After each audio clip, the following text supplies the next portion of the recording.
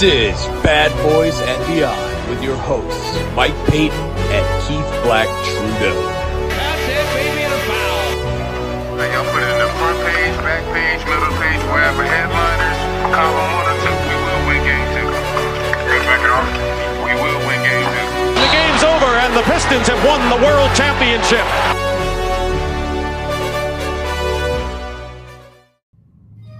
One time for y'all. Yeah, I'm that Philly cat, so you know I'm star-studded. Loved in every hood worldwide, you know you gotta love it. Streets ain't shit to play with, they known to take your life fast. Tudor Black, ZL1, 250 on the dash. Role model for your kids, I'm so real to say I'm not. Cops killing young black men. That is Rasheed Wallace rapping on the So Gone Challenge. If you didn't know Rasheed Wallace could rap, you were not alive in the 90s, apparently, because he did it a few times, if I remember correctly. I think there was by the way, this is Bad Boys and Beyond. I'm Mike Payton, your host, and with me is Keith Black Trudeau, your other host. I think there was this album called Basketball's Best Kept Secrets, and he was on that, if I'm not mistaken. I think Cedric Sabalas was rapping on there. Jason Kidd had a song. I know Dana Barros had one. You got to be real old and real 90s-ish to remember that one. But if you haven't gotten what we're doing yet today, it's Rasheed Wallace Day, everybody. And the ball don't lie today. And I'm very excited, very, very excited to be covering Rasheed Wallace. This is probably, I'm looking at my notes. This is probably the most notes I've taken for a single episode, because I could not wait to. This might be the longest one we do. I love Rasheed Wallace. Keith, you excited? Yeah, Rasheed Wallace is just a wonderful walking contradiction of being an extremely egotistical player, thinking he knows more than anyone else on the court, and yet in style, in substance, he is one of the quintessential team-oriented stars of the 90s and 2000s. He's a one-of-a-kind a human being, a one-of-a-kind player. I'm excited to get into it. Misunderstood, maybe. Maybe a little misunderstood. I think people think that he's like a trouble maker, which, maybe there's some warrant to that. But this guy is he's a champion, man. He's a great team player. I've got nothing but good things to say about Rasheed Wallace. But since we got so much to talk about with Sheed today, we're going to get right into it. And let's go all the way back to high school in Philadelphia, where Rasheed Wallace was Mr. Basketball USA. Yeah, Simon Gratz in Philadelphia. Rasheed Wallace, he hit the ground running. Simon Gratz in the early 90s was an absolute power. They were nationally ranked in 1991. I believe he linked up with Aaron McKee. I think Aaron McKee was a few years ahead of him, but I think they played together for 1 year. But Rasheed Wallace was so damn dominant. His high school team, his sophomore year, they were ranked mythically as a national champion. And in his senior year in 1993, averaged just 16 points for the top ranked big man in the country, but also averaged 7 blocks. And that's kind of where Rasheed's value always came in, was on the defensive end. And his senior class, his senior year in Simon Gratz in 93, is ranked by a lot of people as one of the 15 to 20 greatest high school basketball teams of all time. Bottom line, Rasheed Wallace almost never lost in high school. He was just a consummate winner right away. Even though he didn't put up eye-popping numbers, it was well recognized around the country. He was the most sought-after big man in the country, which is why he wound up in North Carolina playing for Dean Smith. When you win Mr. Basketball USA, there's a Mr. Basketball for every state. Everybody knows that. But this one is USA, the entire country. It means you are the best high school basketball player in the entire country. And Rasheed won that one in 1993. Jerry Stackhouse and Randy Livingston looks like they were the runners up on that. His future teammate there. But let me just read off some of the names that Rasheed Wallace has company with here. Wilt Chamberlain, Oscar Robertson, Kareem Abdul-Jabbar, Patrick Ewing, Kevin Garnett, Chris Webber, LeBron, Isaiah Stewart, Cade Cunningham, and this year's or last year's winner was Dariq Whitehead, who now plays for Duke. I guess in my understanding, it's not going that well, but that's neither here nor there. But I mean, this award, like everybody, Chet Holmgren, Lonzo Ball, this is the award. Man, Michael Kidd Gilchrist. Whatever happened to Michael Kidd Gilchrist? I really thought that guy was going to be good. That's another conversation for another day. But yeah, no, I mean, that's a huge award. And yeah, to go to North Carolina and play with Jerry Stackhouse and Jeff McGinnis for Dean Smith, like that's, only continuing a already sterling legacy for the young Rasheed Wallace. Tell us about his days at North Carolina. Yeah, he was he was a rotation player, but he was kind of a backup his freshman year. But his sophomore year, you really saw him come into his own as a starter alongside Jerry Stackhouse, who you also mentioned. 17 points, 8 rebounds, almost 3 blocks a game. North Carolina was one of the 4 or 5 best teams in the country, and they proved it by making it all the way to the Final Four, where ironically they were dumped in the Final Four by Arkansas, who was the defending national champion that year, and Corliss Williamson, who was much more interested in scoring points than Rasheed was in that game. But despite that, Rasheed Wallace was drafted a lot higher than Corliss was that following season or that following summer. Yeah, I think I just saw not to get too off topic, but I think I just saw an Arkansas basketball documentary the other day about that time. And I got to go back and look for the title of it, but I'm going to tell you what it is as soon as I figure out what it is. And 40 Minutes of Hell. That's what they called that team. Yeah, I hated that team because they knocked out Michigan the year after Chris Webber left for the NBA, and I thought they really had a chance. Juwan Howard actually dominated that game. He was amazing. He had the best game of his life, but Arkansas just had too much depth. But yeah, if you look at their roster, Corliss is the only one that really sticks out. It doesn't look like any of those guys had any notable NBA success other than Corliss. But you would have to see them play. They were just a pressing, trapping. They made your life hell defensively, and I love those teams. I just found out what it is. It's an SEC storied episode called 40 Minutes of Hell. It's on the SEC channel. There you go. Perfect. Yeah. Give it a watch. Give it a watch. I enjoyed it. There's a Sam Bowie SEC story that's really good too. But I've actually seen that one. Yeah. Yeah, we're getting off topic as we usually do. On to successful NBA players. Yeah. So after his sophomore season, he decides to go enter the NBA draft. But I feel like if he would have stayed an extra year, played his junior year, he'd have been playing with Vince Carter and Antoine Jameson. I feel like that's a better team. Look, I love Jerry Stackhouse and Jeff McGinnis, but I don't know. I feel like Rasheed, Vince Carter, and Antoine Jameson is a better team. Yes, but they weren't that good right away. Vince Carter actually was never a dominant college player. He was a very good one, but he kind of got drafted because of his athleticism. Antoine Jameson was very good, but it's weird. Like, they didn't have the kind of success in the tournament that you would think when you see those names. Of course, with Rasheed Wallace providing all the defense that he could, I'm sure that team would have won a national championship. But in one of the following 2 seasons. But you could say that for a lot of guys that left college early. It was the mid '90s. We were getting into we were finally getting into the era of guys chasing the bag and not, spending more time than they have playing for free in college. Like, some guys did it, and that's fine. Rasheed Wallace, obviously, he was more concerned with getting his career on, and that's fine, because I think the 2 years that he spent with Dean Smith did wonders for how he played the game.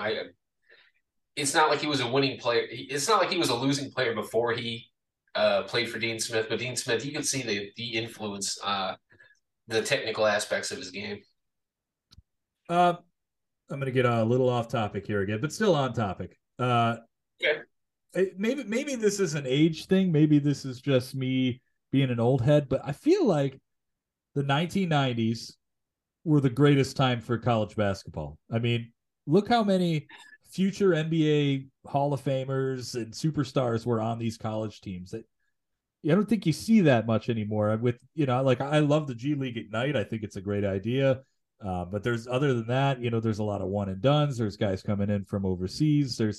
You're not really seeing a ton of competitive basketball with teams that are going to remain somewhat similar the next year, like you were at this time. I don't know. I mean, I think maybe people will maybe point to the '80s as that with the, but I don't know. This was a really fun time. Yeah, I'll tell you what, the 80s, if you look at especially the early to mid 80s, without a doubt, the highest concentration of talent that college basketball has ever had. And I'll tell you what about college basketball in the mid 80s, a lot of those games sucked because there was no shot clock, because college basketball is slower to adapt than like old timey baseball. It's just, it took them forever to adapt to 3-point line. It took them it took them 30 some years to adapt a shot clock. So, like, if you look at some of those old NCAA tournament games from the 80s, the games where one team is clearly more athletic than the other, it becomes a game of stall ball. Like, a team gets a 10, like, if a lower ranked team gets an early 2 or 3 basket lead, they spend the rest of the game playing 4 corners and just throwing the ball back and forth. It's just, I don't know. Like that famous the greatest upset in the history of the national championship game was Villanova over Georgetown. If there was a shot clock in that game, Villanova would have lost by 35 points because all they did was hold the ball the entire game until Georgetown got frustrated and started taking chances on defense. But you're right. I am getting on a tangent here, but I'm with you. I think the 90s were the best blend of talent and actually the talent being allowed to play, as opposed to the 80s where you had, all these legends of the game, and the final scores to these games were like 55-52.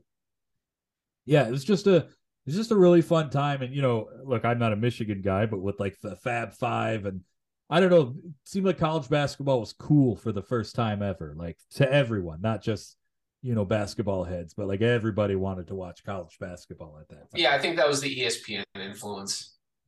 Yeah, yeah, probably. Yeah. Because they were the biggest pushers of college basketball, because that's the thing that they had the rights to. Well, speaking of pushing, Sheed's going to push on out of North Carolina, and he's going to enter the NBA draft.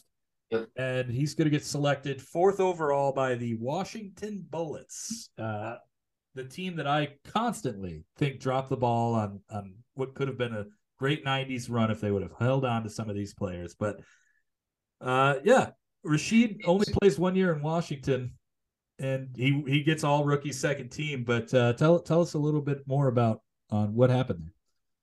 Yeah, see, this is one of those situations where a team.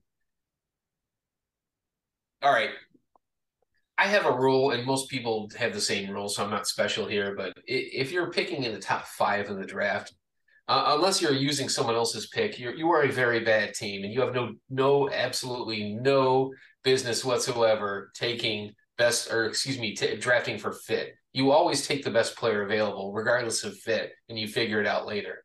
And that's kind of what the Bullets did. They already had Chris Webber and Juwan Howard on their team, speaking of Michigan. Their 2 best players already played power forward. So, of course, the best player that's on the board at pick 4 is a power forward. And to their credit, I think the Bullets did the smart thing. They drafted Rasheed Wallace. And as fate would have it, Chris Webber, I think he dislocated his shoulder early on in the season, and he was out. And all of a sudden, Rasheed Wallace goes from being in a major minutes crunch to starting in short order. And he plays so well that there's a lot of interest in him around the league, because they know Chris Webber's coming back eventually, and Juwan Howard is still there. So the Bullets kind of made a decision that summer. Do they let Juwan Howard walk as a free agent, or do they bring him back? And they kind of showed their hand. They brought him back to like $100 million price tag, but they brought him back. And because of that, they kind of had to make a decision to unload Rasheed Wallace because the fourth pick in the draft, and they had too many holes on their team, especially at guard. I don't think they wanted to let him go. I think they knew what they had.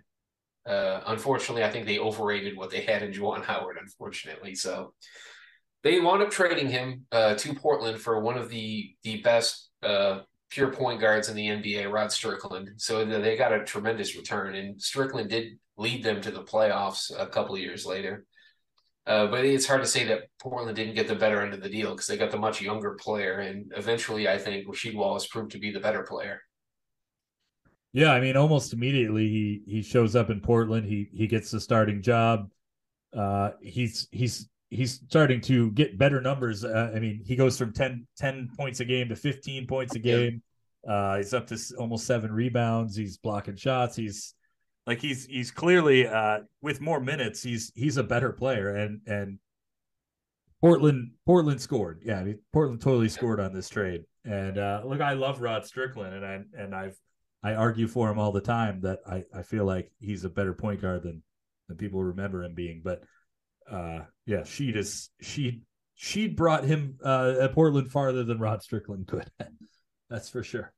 Tell us about some of those early days in Portland.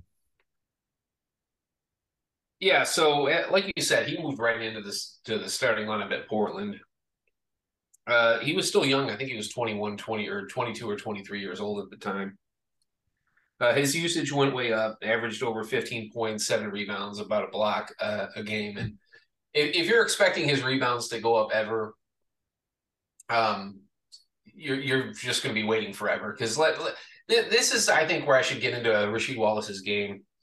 Very technically sound player, excellent post player, could shoot fadeaways, going right or going left, good footwork, had hook shots, just everything you would want out of a fundamentally sound post player. Excellent range. I think early on in his career, it was about 16 to 18 feet, but Rasheed Wallace had some three-point range in him that I don't think even he knew he had until later on in his career when his coaches started allowing him to actually shoot them. Because back in the 90s, you were 6'11", get your ass in the paint. Don't shoot 3-pointers. It's a waste of your time. But Rasheed Wallace was, and I praise his defense constantly because he was an outstanding individual defender, especially in the post. Was never a very good rebounder. He just wasn't.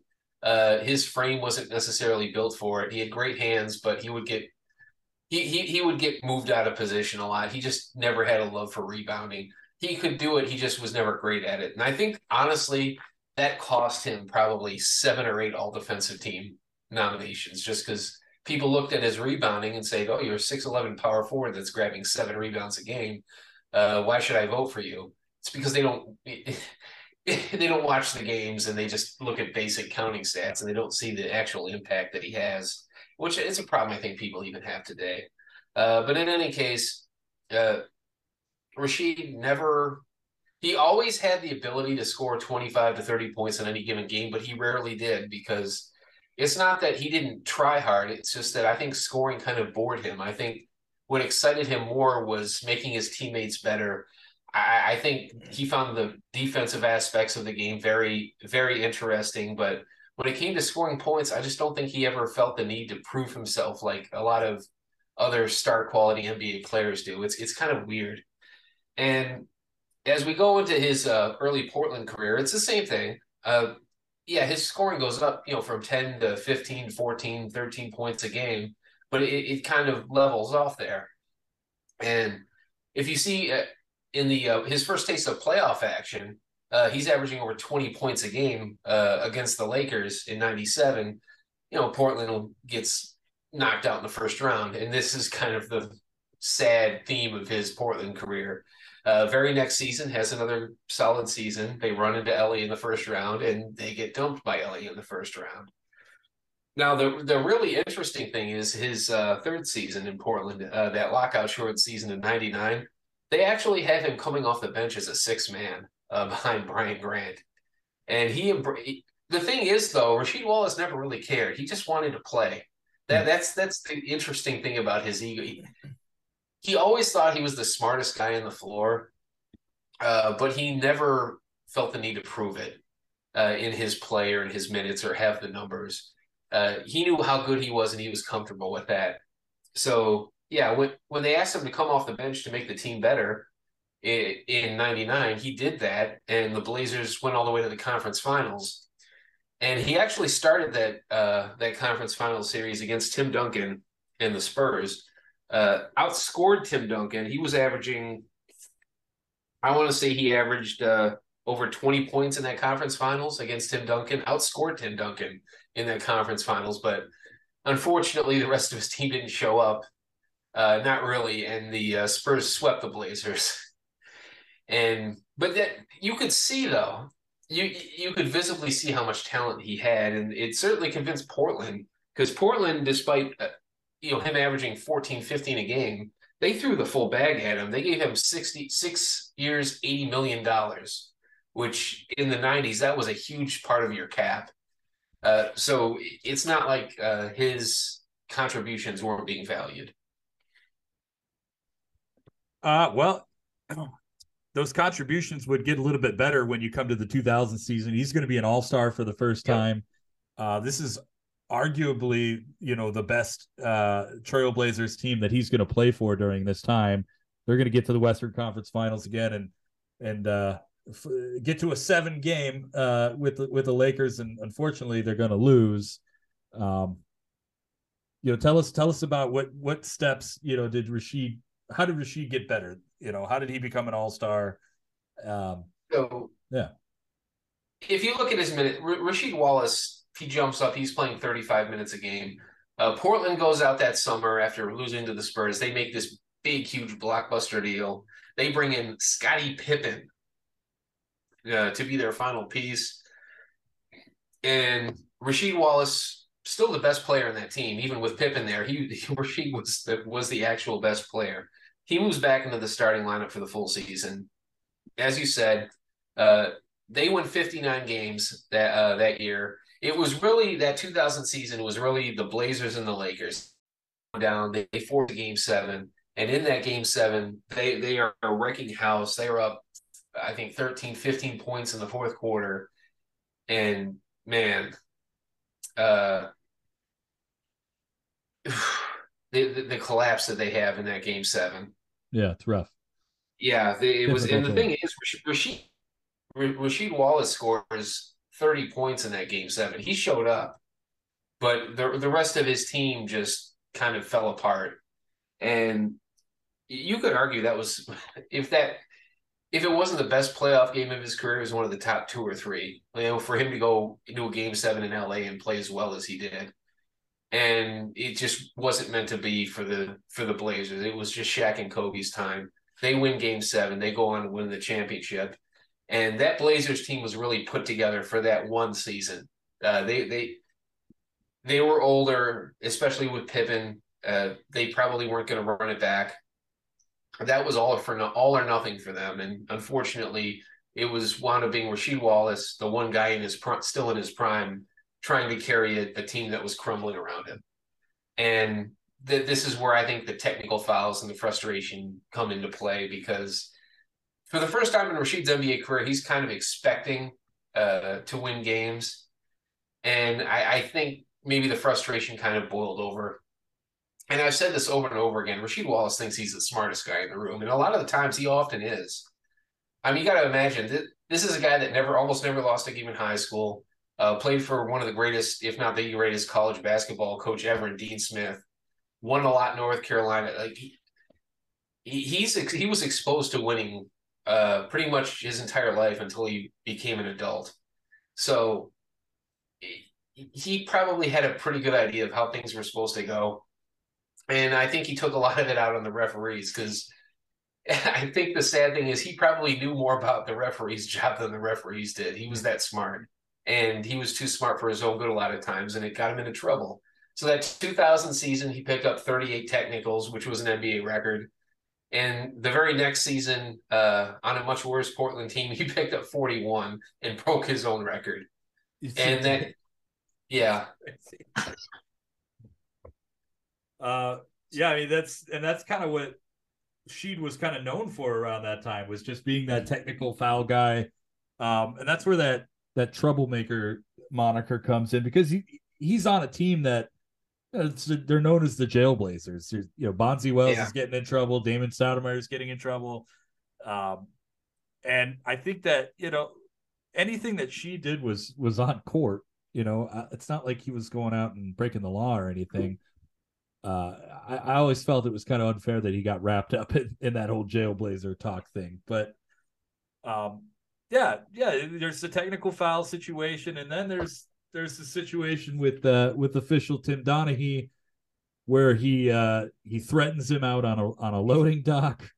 All the information on that's not known, but it's very interesting that it's Tim Donaghy, and knowing what we know about Tim Donaghy now, he would obviously be the guy who's got many documentaries made about him, because he was cheating. He was fixing games. Without going into he was betting on games, and he was leaning on bets, and there's a good chance that he was fixing them.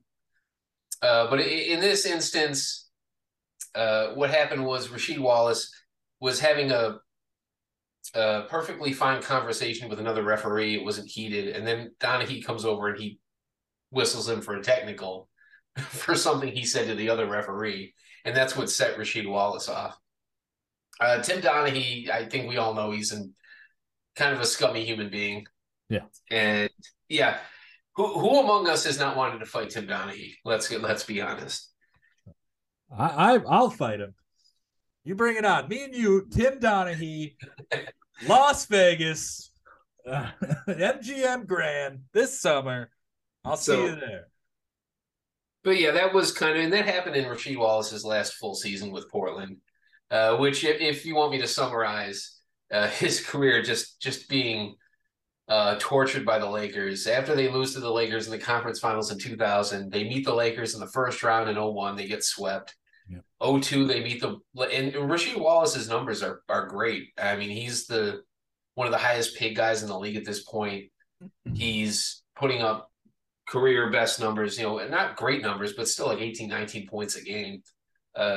Made an all-star again in 2001, but it doesn't matter, because the Lakers are just better, and the Lakers are getting better and the Blazers are getting worse. So they get swept by the Blazers in 2001, swept by the Blazers in 2002.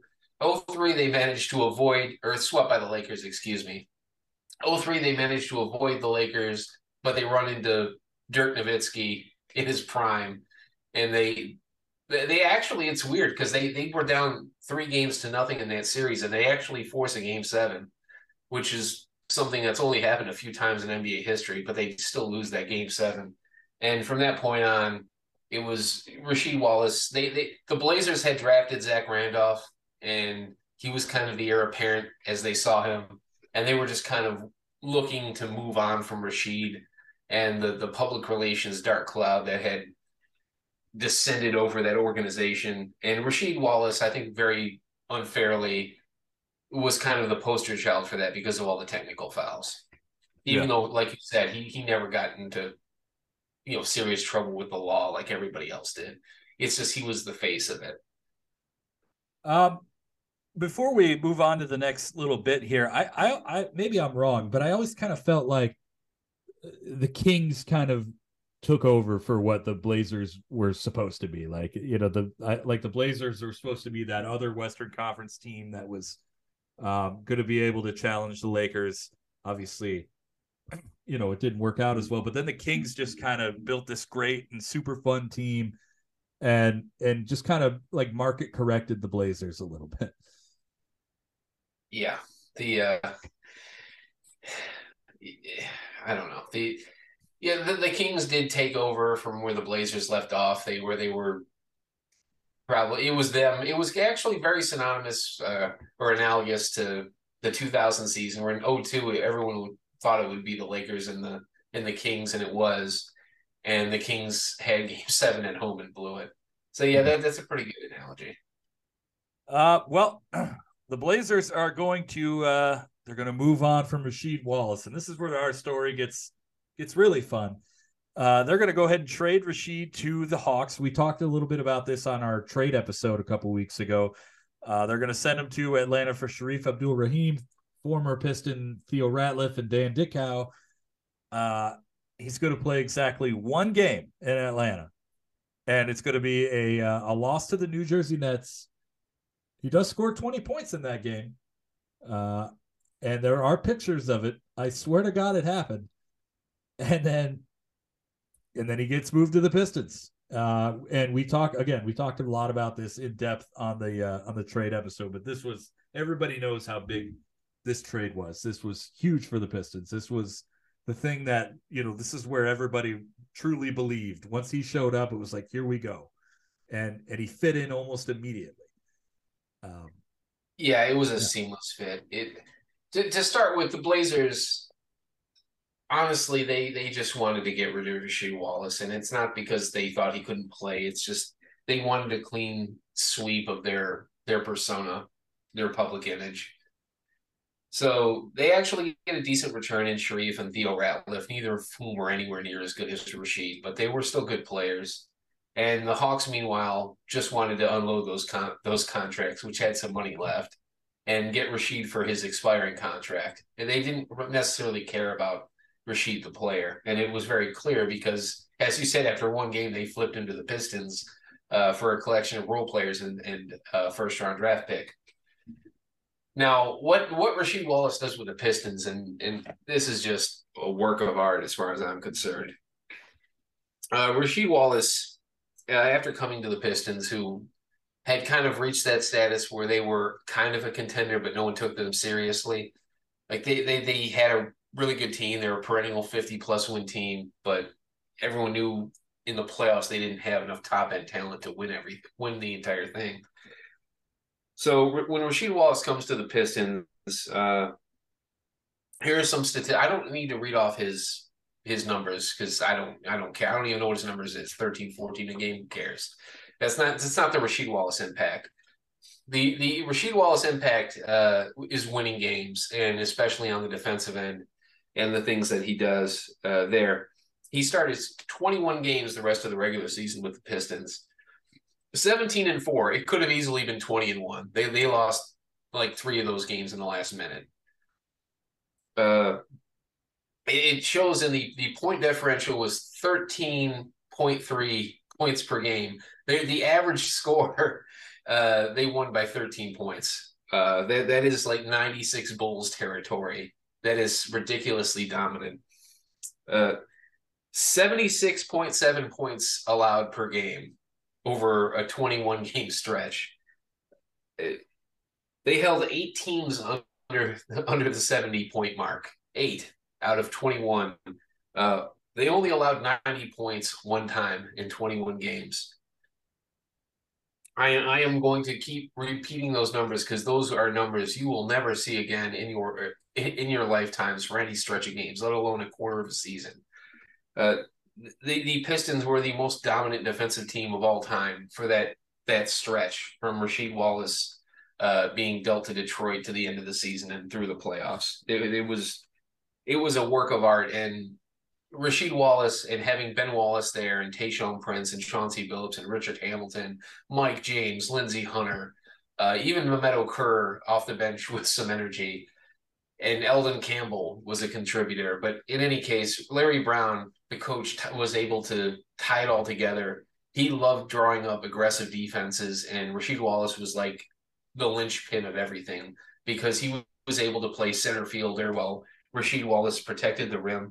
He was basically like center field, like free safety, roaming all over the middle of the court while Tayshaun and the guards pressured up front.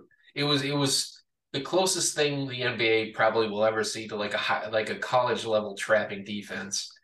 And they just wreaked havoc with it. It was impossible for some teams to get the ball up court.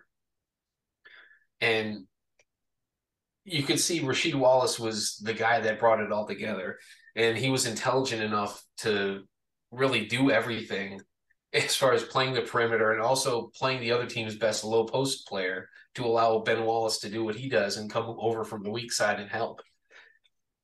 And yeah, I think by the end of the season, if you didn't think the Pistons were winning the championship, you thought they would at least make the conference finals, if not the finals. Like they were the hottest team in the league going into the playoffs. Yeah, no doubt about it. And once they get to the playoffs, obviously they make a lot of noise, and then they get to the series against the Pacers and they lose game 1. Yeah. And Rasheed comes out and does the thing that, look, man, there's 2 ways that you can go about guaranteeing things in sports. You could guarantee a win and it happens and you are a hero and you look amazing and it becomes a legendary moment. Think about Babe Ruth pointing, calling his shot and stuff like that, And then there's guaranteeing a win and then losing. What if Babe Ruth struck out after calling his shot?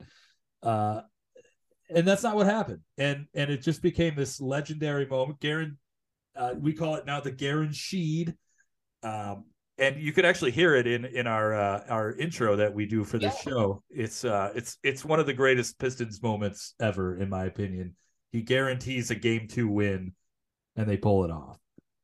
Yeah, and see, here's the thing that I think makes it special. A lot of guys will throw they'll subtly guarantee or they'll subtly hint at, and knowing that the media will run with it, and then when you press them on it, they say, "Well, I'm not guaranteeing anything," or "I didn't mean it." Rasheed Wallace was very clear when he said they will not win game 2, and he made it very clear for everybody they will not win. He made the guarantee. But what I think made that neat is because if you don't have the ultimate respect of your team and your teammates, that hurts you more often than not because you're putting extra pressure on them. And I thought the effort that the Pistons came out with, because Rasheed Wallace, the other side of this is Rasheed Wallace shot 4 for 19 in game 2. He had a horrible offensive game, but he blocked 5 shots and his team blocked 19, including, everyone remembers the one at the end with Tayshaun Prince. But the point is, there was an incredible amount of intensity and effort in that game. And I think a lot of it, was sparked by his guarantee, because everyone in that locker room couldn't wait to back him up, couldn't wait to prove him right. And I think that speaks to a lot of Rasheed Wallace being an excellent teammate and being one of the ultimate glue guys, really in NBA history. Well, yeah, I mean, it's like I said, it's an amazing moment. We liked it enough to put it in our intro. Obviously, the Pistons are going to go on and they're going to win the championship, and then I think Rasheed starts a trend. He goes out and he buys the entire team WWE World Heavyweight Championships. The big gold belt. If you're a wrestling fan, you'll know what I'm talking about. And he had some all personalized, and then he carries this thing around almost the entire 2005 season. You could see, just look up Rasheed Wallace WWE World Heavyweight Championship, and you will see him in about 50 different outfits carrying the world title. But I maybe this happened before this, but I don't remember it. But after that, it seemed like anytime a team won the Super Bowl or any sort of championship, somebody was carrying a WWE championship. Now it's to the point where the WWE actually sends teams the championships, and they put on the side plates at the game with the correct team that won. And I just feel like Rasheed Wallace is owed some money by the WWE, because this is all for branding, obviously. You want to see, Patrick Mahomes walking around with that big WWE logo on it. And I think WWE owes Sheed some money. Yeah, I'm pretty certain that Rasheed Wallace is the first NBA player to have a wrestling championship belt that he brings into games. Actually, I think it was more like a boxing championship belt, wasn't it? Nope. I honestly don't remember. I could have sworn it was boxing. He went into it like with a boxing theme, and then WWE kind of ran with it and tried to coast with it. But Yeah, I think it's one of the cool things about Rasheed Wallace for a guy that was so statistically uninvolved. Relative to being a starter, he was perfectly happy to let Rip and Chauncey uh, take all the shots, let Ben Wallace take the spotlight. But no one was more proud of winning that championship than Rasheed Wallace. I don't know if it was an affirmation to him that he was still a winning player in the NBA, that he was this misunderstood guy, that if a team just embraced him and used him the right way like the Pistons did, then everything would be fine. I'm not sure if that's the actual truth, but I think it's pretty cool for that he was so proud of the team's success, even though statistically, all the other guys were putting up all the numbers, but absolutely no one denied Rasheed Wallace's impact. Yeah, it's I got distracted with my championship belt going over my head. I'm an idiot.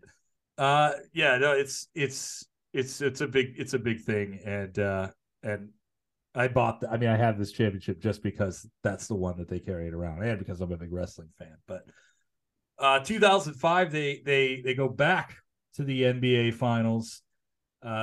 Sheed has some pretty good series against the 76ers. Tell us about that.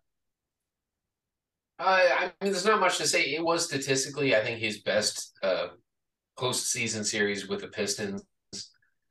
It was against Chris Webber, who was. I think that's part of the reason, because Chris Webber, that was like his veteran when he was a rookie with the Washington Bullets, and he was like the guy getting Chris Webber's coffee and bringing him the newspaper and donuts or whatever. So I think he relished the opportunity to finally play against him in the playoffs. And unfortunately, Chris Webber really slowed down by knee injuries at this point, and Rasheed Wallace really lit into him.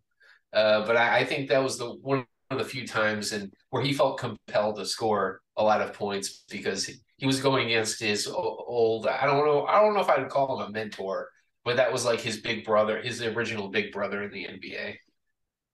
That's and weird. yeah, Webber's like a year older. The Pistons, yeah, I know that. Like that's. I don't want to say. I think it was more like a big brother type thing. Yeah. But yeah, the Pistons make their run at a repeat championship. They get past the Sixers. They get past the Pacers again. They go to the conference finals. Rasheed Wallace, ironically, gets a big rebound and hits a major shot to give the Pistons a nice buffer in Game 7 in Miami. I remember him more for going up to Kenny and Ernie and Charles Barkley at the end of the game, because the game was a TNT game. And and he goes up to them and says, we just sent y'all fishing. It's because everyone expected the Pistons to lose that game, and that was TNT's last broadcast anyway. So I thought that was funny. But yeah, he goes up against his old college rival, Tim Duncan, who was at Wake Forest when Rasheed Wallace was at North Carolina. And it was kind of an interesting series, because that was the comparison. Tim Duncan, who statistically dominates every game that he's involved in, not to the point of being selfish, but he gets the most out of his talent, right? And Rasheed Wallace, who people were comparing him, he can do more offensively than Tim Duncan does, which was kind of a lie, but people were saying it. But he's not that kind of guy. He doesn't have that in him, that go-to guy mentality in him to want to dominate. And the Spurs win the series. Tim Duncan wins MVP, which I still to this day, I think that should have gone to Manu Ginobili, because if you look at Tim Duncan's numbers, Rasheed Wallace absolutely locked him down. Duncan got numbers because he took a lot of shots, but his percentages were not very good. And unfortunately, instead of remembering his great defensive performance in that series against Tim Duncan, we remember him for what, Mike? Do I have to say it? Leaving Robert Horry wide open. You're the one that, you're the one that left it on our footnotes. I'm going to make you say it. I was hoping that you'd miss it, but yes, he he leaves Big Shot Rob, the one guy you don't ever want to leave open in a clutch moment. Pistons are up 2 in a tie series in Game 5 with a chance to go up 3-2 going back to San Antonio. This is overtime with, I don't know, 10 seconds left, something like that. And they're up 2. All they need is a stop. Or at the very least, don't give up a 3. And like you said, Mike, who is the one guy on that San Antonio roster that you, under no circumstances, want taking a clutch 3-pointer? It's Robert freaking Horry. Yep.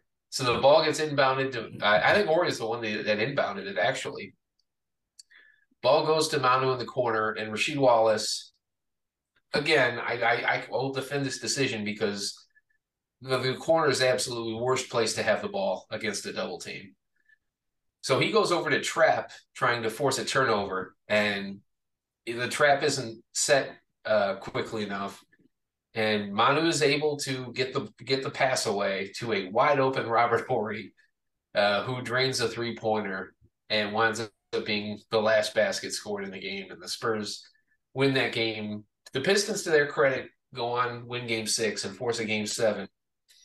But as we all know, the Spurs did win Game 7. Yeah. And that was, I really hate to say that this is like one of the biggest mistakes in Pistons history. There have been a few major blunders, but it seems to be the one that people don't ever want to let go of.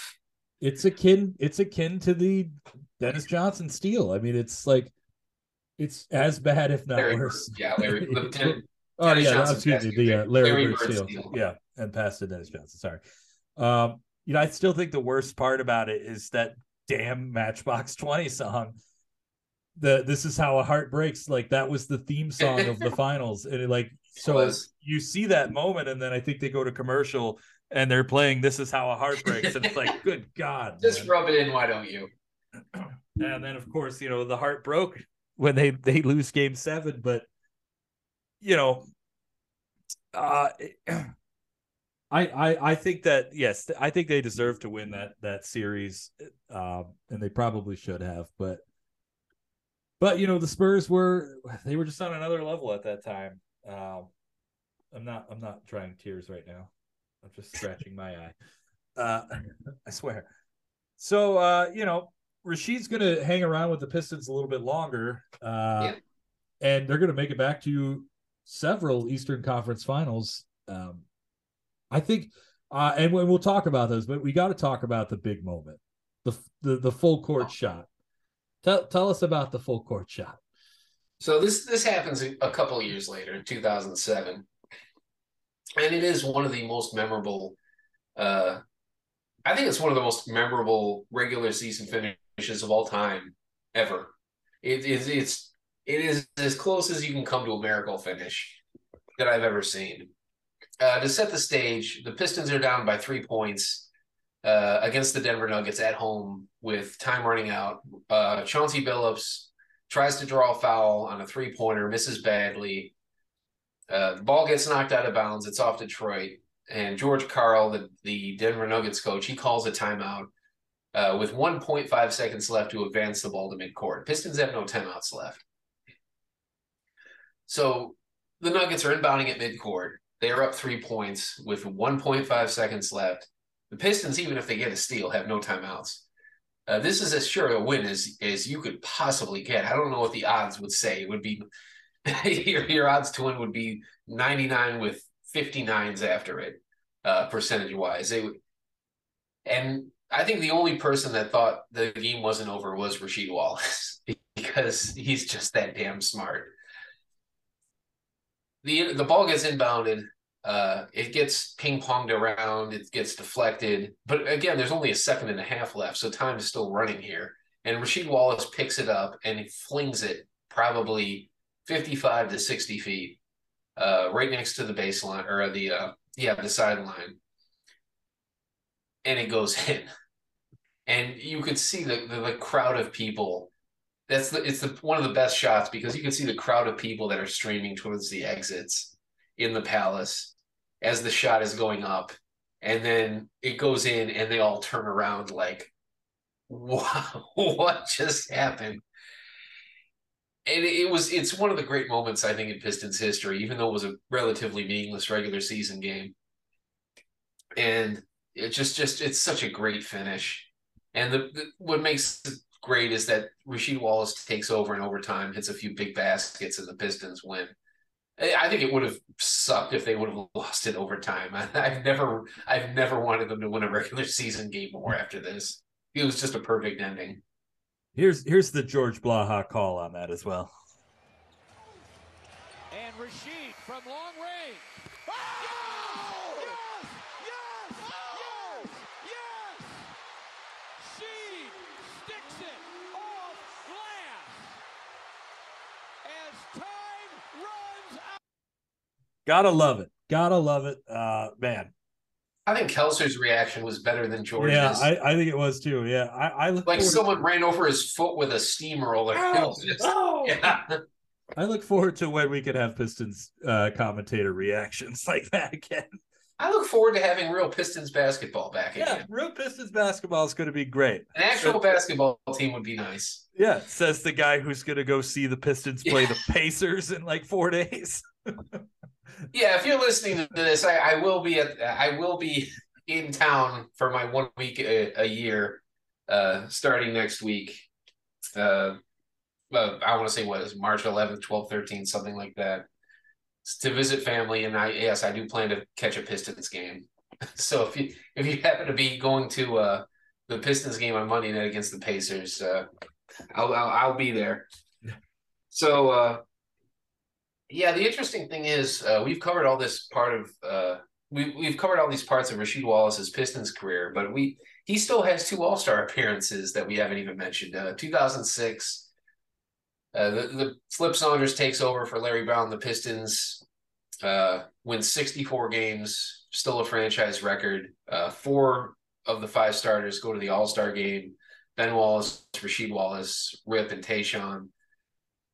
They do run out of gas in the conference finals against Miami in their rematch. But 2007, which I think is kind of cool. Just keep talking. I'll hear it. Okay. Yeah, 2007, which I think is kind of cool because Ben Wallace leaves that offseason, so it's kind of just Rasheed by himself. And the Pistons actually pick up Chris Webber, who we just talked about, who was released by a bad Sixers team, so he could get one more run at a ring.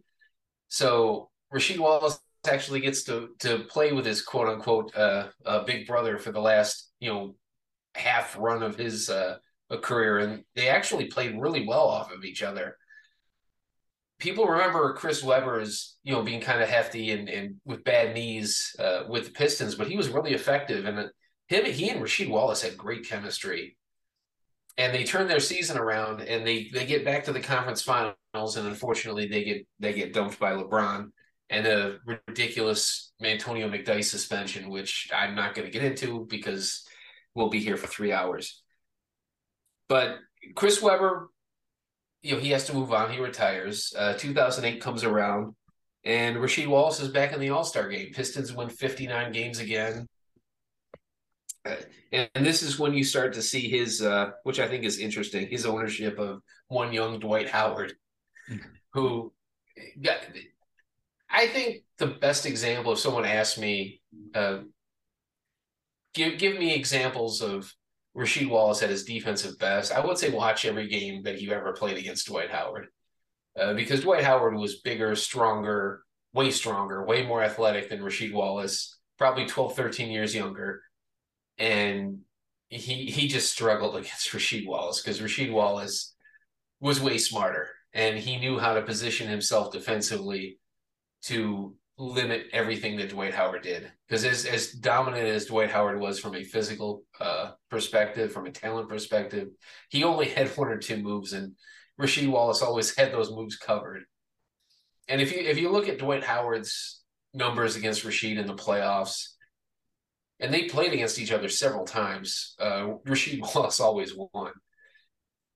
But it looks like Dwight Howard had decent statistics, but it's like you'd have to watch the games because Rasheed Wallace was always covering Dwight Howard without any help.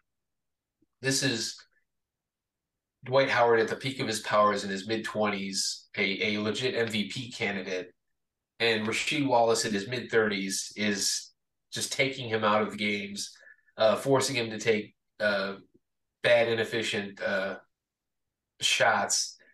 And it's just such an interesting matchup. But like I said, Rasheed Wallace's teams always beat Dwight Howard's teams, and it was always because Rasheed knew exactly how to frustrate Dwight Howard, despite being at a physical disadvantage in pretty much every way. It's pretty hilarious. Yeah, I think, and not he was so dominant at that time, like you mentioned. Not a whole lot of players could do that. So it's really interesting to watch a mid-30s Rasheed Wallace stop this young dominant player. But 2008 is going to be the last time the Pistons make the Eastern Conference Finals. Here we are in 2023, just still waiting for it to happen. Still waiting, and we'll get there. We're going to be waiting in 2024 too, because they're not going anywhere this year. She's going to play one more season with the Detroit Pistons, and then basically both parties agree to part ways. And, that was the end of his Pistons contract, and everyone knew that it was time to rebuild, and they didn't really try to retain him, and everyone knew Rasheed had maybe one good year left in him anyway. So I think it was at best for everybody that he left and went to Boston. Yeah, he goes to the Boston Celtics, which is an obvious move to try to win one more championship. Everybody was trying to be on that Celtics team. I remember there were rumors that Reggie Miller was considering going to the Celtics. It was very short-lived rumor, but I think they asked him and he said no. I think they tried to get him. I don't think he was ever close to coming back though. Okay. He does get to play in one more final series in 2010. Kendrick Perkins gets injured, and he actually winds up starting Game 7 against the Lakers. They wind up losing that game, but he does get to start another finals game, a big one. Yeah. And he had a pretty decent game too, if I remember correctly. Yeah. And once again, Rasheed's biggest impact on that Celtics team was against the Magic, who were favored to beat them in the conference finals that season. And Rasheed Wallace, as he always did, frustrated the hell out of Dwight Howard. And that was kind of his thing. And he's coming off the bench for the Celtics at this point. He's no longer a guy that can play starters minutes. So, and this would have been the greatest finish ever. I've never rooted for the Celtics in my entire life except for this one game, because Kendrick Perkins, all 5 points and 3 rebounds worth, gets injured, and he's not able to play Game 7 of the NBA Finals against the Lakers. And Rasheed Wallace has to step in, plays really, really well. 11 points, 8 rebounds, but that doesn't come close to signifying, the things that he looked a lot like the old Rasheed Wallace. He just gave everything he had. And unfortunately, he fouls out as the game's winding down, and the Celtics can't hold on and they lose. But man, I wanted him to win that championship, that second ring, just because he's one of those guys. Like I root for him to win, because that's the only thing Rasheed Wallace was ever interested in, was winning. Even if it was winning an argument, he was just interested in winning. He wasn't interested in his own individual statistics, and that would have just been a great cap to his career. And as it turns out, it wasn't the end of his career. Only briefly. Technically, yeah. He does decide to retire after that season, and he's gone for 2 years. And then in 2013, for some reason, I couldn't tell you why, he decides to play 21 games for the New York Knicks. Yeah. And yeah, I mean, there's not really a whole lot that went on. The Knicks won 15 of those, though. That's, I think, the best part. He's a backup center, backup stretch 5, averaging 7 points in 14 minutes a game. But he was still affecting wins and losses, even at the age of 38. But his body obviously was not suited to play NBA basketball anymore. So he lasted a quarter of the season, and then he got injured again, and that was it.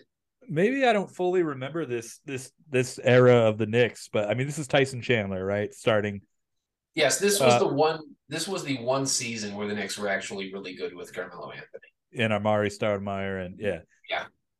What did they just need an extra body? And she was like, They "Hey, needed a I'll do backup. it." Yeah, they needed a backup Okay. center.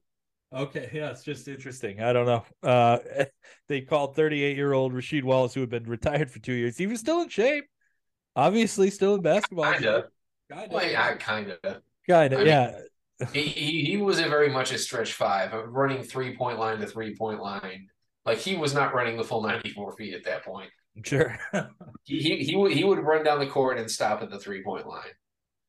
Well, yeah. Well, Like after half his shots were threes. After that, he's going to retire again.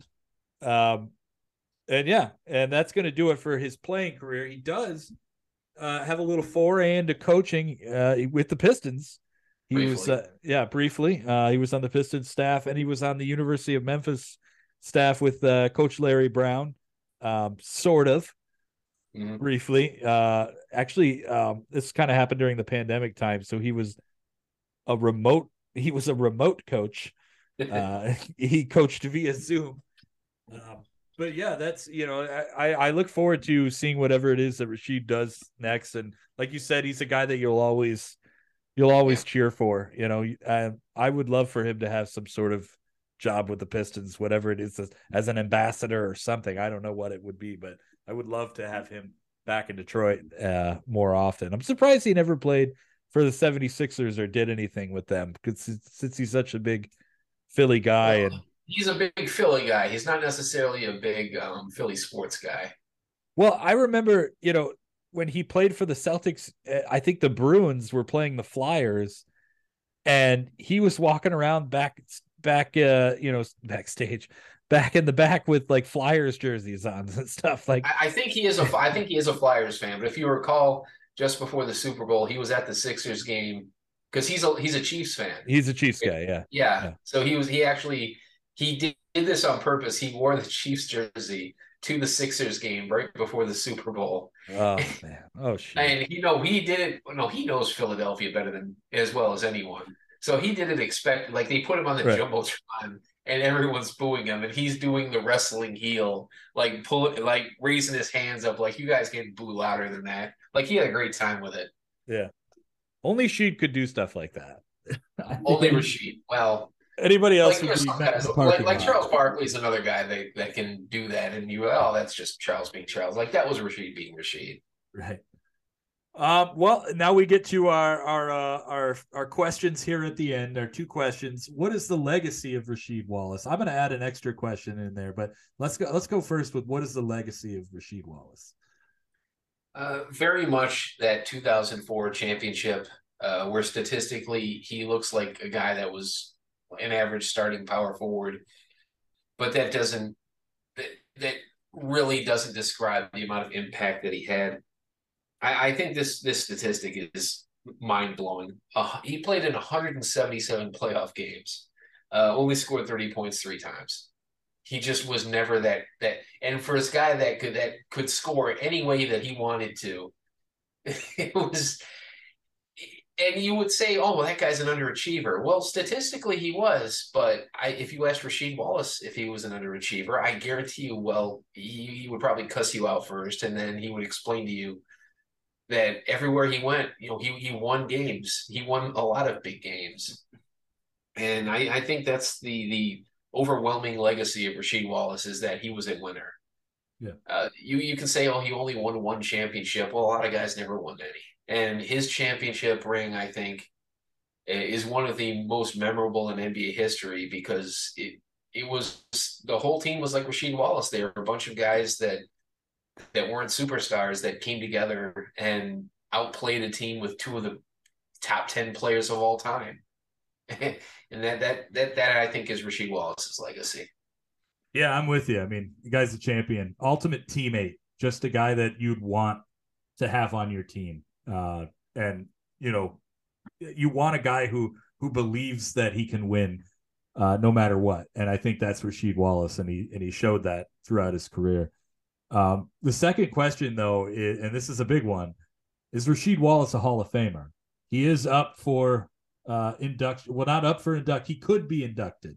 is what I'm saying. He's available to be inducted this year. Do you think he's a Hall of Famer? I think yes, and here's why. And I know that statistics and MVPs and all that stuff is a thing that everybody points to as the reason why you should be able to be in the MVP or the Hall of Fame or not. But I look at it like, moments are important too, and Rasheed Wallace has a ton of them, and I mean that 2004 Pistons team, it's a moment. That is a moment in time that no one will ever forget. Everybody will always talk about. It's not just Michigan. We're not the only ones who talk about that 2004 Pistons team. Like, everybody remembers that team. Every time in an NBA season to this day, when a team that lacks a quote unquote dominant superstar is near the top of the NBA standings, people automatically start comparing them to the Pistons of 2004. It's never a good comparison. Most of them are terrible. Right. But that's the first thought in people's minds as well. We could be seeing another 2004 Pistons. And maybe we'll see something like that one day. But we're 19 years removed, and we have yet to see that happen again. A ragtag group of misfits come together to win a championship, and he was probably the most important misfit. Or at least he was the big misfit that unlocked the championship ability of that team. I agree. I think for that, you got to put him in the Hall of Fame. All right. I think this is two questions. Does he get in or should he get in? I don't think he will get in. If he does, it'll be, when we're in an old folks home somewhere, 20 or 30 years, when people look at his legacy, not his numbers. Because right now, you'll see a power forward that average career 14 points and I don't know, whatever rebounds. Not even 7 rebounds a game for his career. I think a lot of voters especially will look at that and say, even if they remember Rasheed Wallace, they'll say, okay, well, he was a classic underachiever. Does he deserve the highest honor with only one championship ring? And now, I for that reason, I don't think he'll get in, at least not for a very long time. But should he get in? I'm kind of 50-50 on that. Like there's a guy like Bill Laimbeer. Does he deserve to get in more than Bill Laimbeer does? He's certainly more talented than Bill Laimbeer, but Bill Laimbeer actually outclasses him statistically. Yeah. So, and Bill Laimbeer has twice as many championship rings. Well, Laimbeer is also not just synonymous with a moment; he's synonymous with a decade. Like, I mean, you look at '80s basketball, and you can't not bring up Bill Laimbeer. That's why I think that he. But I think they're both infamous in that way, because you think of Rasheed, you think of the technical fouls, and constantly arguing with referee. I like everything about Rasheed Wallace isn't overwhelmingly positive either. So, I think Bill Laimbeer is kind of the barometer here. I think Bill Laimbeer probably deserves to be in just ahead of Rasheed Wallace overall, if you look at their careers. So I think if Bill Laimbeer isn't in, I don't think Rasheed Wallace necessarily should get in, whether that's right or not. I think Bill would deserve to go in first. Well, I guess we'll see what happens when we check into that old folks home, and maybe he'll be in by then. And then our other question, obviously, can Rasheed play today? And I don't see why not. Yeah, this question answers itself. Early to mid 90s, or excuse me, mid to late 90s, Rasheed that stayed in the post-all game, I think he would still play today because he didn't necessarily need the ball all the time. He wouldn't be eating up room in the paint. You could still space the floor with him, especially he was a very good passer. But Pistons Rasheed Wallace, like early to mid 2000s Rasheed, that was hitting trail threes like they were going out of style. Oh my God, he'd be perfect today.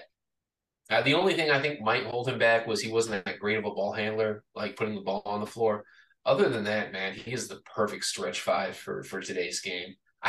Especially, they don't have the big 270-pound monsters like they did back in the day. So he would actually be more effective on the glass. And not to mention, his intelligence level, I keep saying this, but I can't stress it enough. It was off the charts. He would absolutely run circles around a lot of these kids mentally. I absolutely think he would actually be better today than he was 20 years ago. I wonder how, since their fouls are so, easy to come by these days, I wonder if he would be a problem racking those up. Oh yeah, well, today, you're right. That's a different story, but yeah, you're absolutely right. The technical fouls would just be would be every bit of an issue today as it was before with him. And you're right, that might actually be worse today because he would get called for more fouls. Could you still hand check back then in 2004? When did they get rid of that? When was the hand check? After, I want to say between 05 and 06, okay. After the Pistons did the finals a second time, that's when they completely eliminated it and tried to, because then that's all of a sudden Dwayne Wade was getting to the foul line 55 times a game. Right. Well, yeah, that's an interesting conversation. And he played like 10 years ago, so it wasn't that long ago. I think it's proof that was with the Knicks. Like his like you said, his career effectively ended in Boston, and that was 13 years ago. Yeah. Well, that is going to do it for Rasheed Wallace. This was a fun episode. I love talking about this guy. And I look forward to our next episode, which is going to be getting back into the DeLorean. We're going to go to 2002 and redraft the 2002 NBA draft. This is an interesting one. This is the Yao Ming draft. This is Amari Stoudemire. This is Tayshaun Prince, a big, that's a Pistons one there. We got Caron Butler, Carlos Boozer, Mike Dunleavy Jr. We got Jay Williams. There's some interesting guys that are drafted lower in this draft too. Matt Barnes. Role players are us. Yeah, that's the 02 draft. Drew Gooden, John Salmons. Oh my gosh, I forgot about John Salmons. Man, you know what? We won't get into it too much, but man, I really thought DeJuan Wagner was going to be the guy in this draft, and he was not. Well, he had some health problems, but I think it was pretty clear early on in his NBA career that I was there right. I was right there with you. I thought he was going to be fantastic in Cleveland. Yeah. And Cleveland's probably pretty happy that he wasn't very good because they sucked even worse his year and they wound up with LeBron. So all's well that ends well. Yeah, we're getting DeJuan, as John Calipari is quick to tell everybody, DeJuan got paid. Yeah, he did. And he got drafted too. And that's another thing that Calipari loves to do is send those guys to that draft. But yeah, we're getting ever closer to that LeBron James, Darko Milicic draft. We'll see what happens when we finally get to that one. But yes, look for the 2002 NBA draft next week, and we'll see you guys then. Thanks for listening.